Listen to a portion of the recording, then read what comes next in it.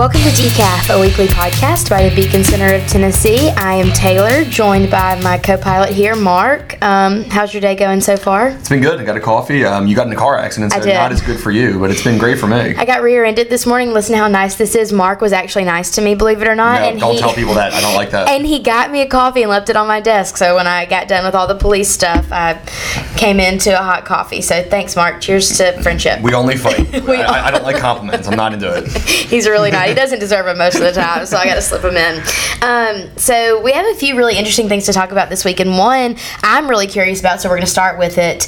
Mark saw a movie a couple weeks ago, and usually I'm the movie seer of our... That's not true. I see so many movies. Okay, well, I feel like I'm the more cultured of the two, but Mark...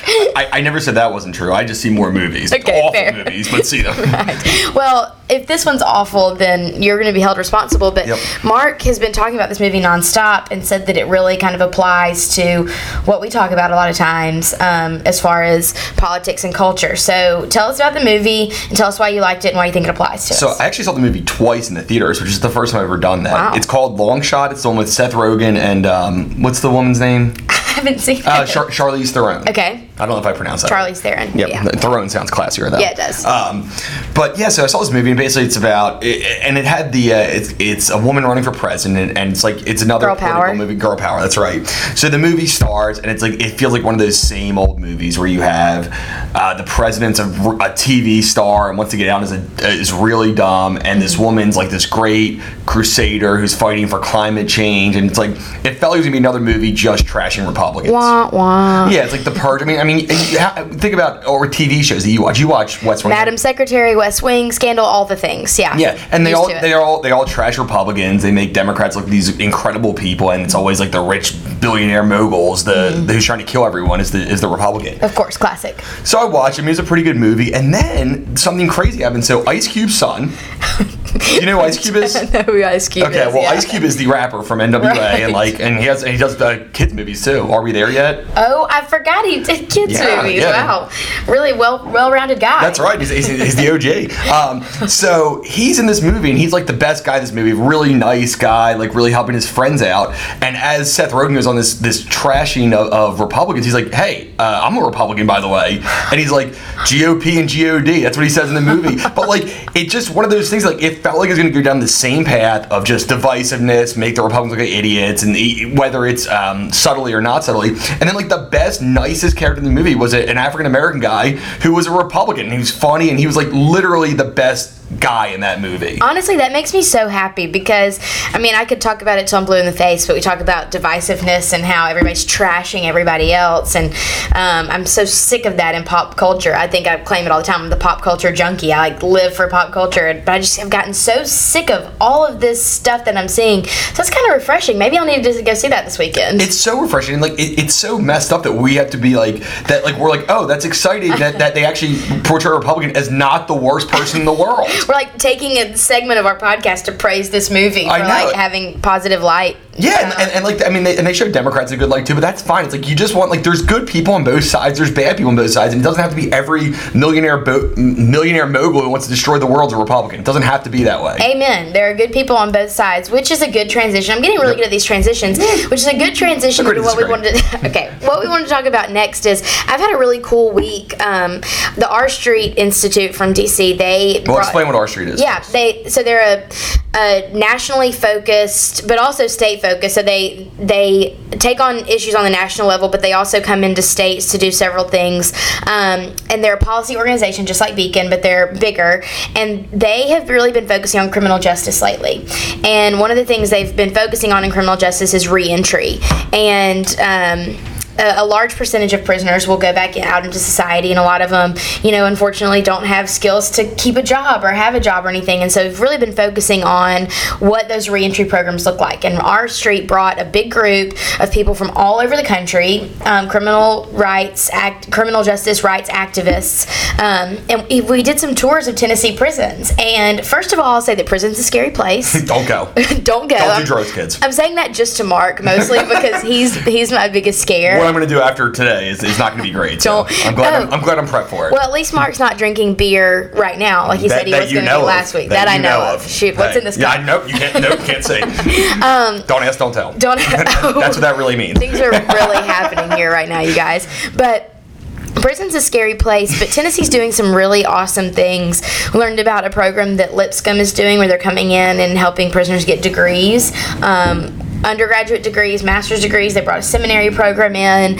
People are getting jobs. The Tennessee Department of Corrections partnering with Tennessee Department of Transportation to help people get jobs they can hold on to after their sentence is over. I mean, there's some really cool things going on, and we always say that Tennessee is going to catch up with Texas and take the lead on criminal justice reform, and I think we're getting there. Well, let me ask you. So you saw these things. Like, did you feel like there was a lot of innovation? Because I mean, that's what we keep talking about: is innovation in the prison system or like the criminal justice system to try to help these people so when they get out, they're good. There really is, and there's been a big focus lately on mental health rehabilitation. And what we talked about for a good chunk of time yesterday was when they have to, they call it, I think they call it like restriction or something like that. It's basically solitary confinement. And they're trying to do a lot more programs to help these prisoners get out of solitary confinement for more than just the 2 hours a day, give them more time to interact and really get them the mental health treatment that they need so they can cut down on the people that are in solitary confinement, really get them back out socializing if they prove that they can do that. Now, do they have to? Because I would like solitary confinement if I don't have to talk to people. I mean, are they forced to leave? I'd be like, no, I'm good in here. I think that you would explode if you were by yourself for 22 hours out of the day. But think about how good it would be for society if I don't have to like actually interact with other people. Now, if we can get, anyone from TDOC, if you're listening, if we could get solitary confinement for Mark, I would be totally behind that. Keep up with what you're doing with everybody else coming out of solitary confinement, yes. But let's put Mark in there for the good of everybody. For the good of all the people. Yes. Exactly right. But yeah, there's a lot of innovation going on. I'm really excited to see what Tennessee's got going to happen in the next few years. But y'all keep an eye out for Tennessee. We're coming as far as criminal justice reform goes. And Governor Lee, I mean, he's focused on it. We got a lot of people behind us, a lot of powerful folks wanting to see this system change. And if you haven't seen it yet, you should read our CEO Justin Owen did not been in the Daily Caller. That's really good. That talks about how Tennessee's kind of not only catching up to the other places, but like we're starting to lead southern states. Like we kind of went from like way behind. We were like last place in the race. We're like third now. I know. And Justin really did he highlighted it really well. We'll share that on social media today. We'll reshare it today. But we're catching up. We're gonna win. There's my competitive spirit's coming out. We're gonna win. Which ultimately is just gonna result in great outcomes for everybody. Absolutely. Amen. Roll Tide. So what's next? Nope. Can't say Roll Tide. I'm not going to accept that. The SEC is the worst. Okay, we're going to have to do an entire episode. We'll do an SEC episode, where we can fight about it. Oh my and I'll win. Okay, what's next? Folks. We have one more thing, right? So the last thing I wanted to talk about is something that I'm going to defer to your opinion first because I get really fired up on it. The Democrats on Capitol Hill in D.C. this week proposed that we increase the smoking age to 21. First of all, it wasn't the Democrats. Mitch McConnell is the one who came up with this. I think it was the Democrats with him. So I mean, it wasn't. Fair. Let's not just blame them. You're like the villains in the movies. You're just the other way. Yeah, you're being rude. Well, I saw a video of the Democrats talking. They like it too. They like it too. Yeah, everyone likes it. So here's a little dose of my take on it. I understand. I had to Google this because I didn't know that, but people's lungs mature up through the age of 20 to 25, and so up until age 21, people's lungs are still maturing. And so the health concern, yes, I understand there's a health concern behind smoking before age 21. Sure. However, there's a health concern for smoking no matter what age you are.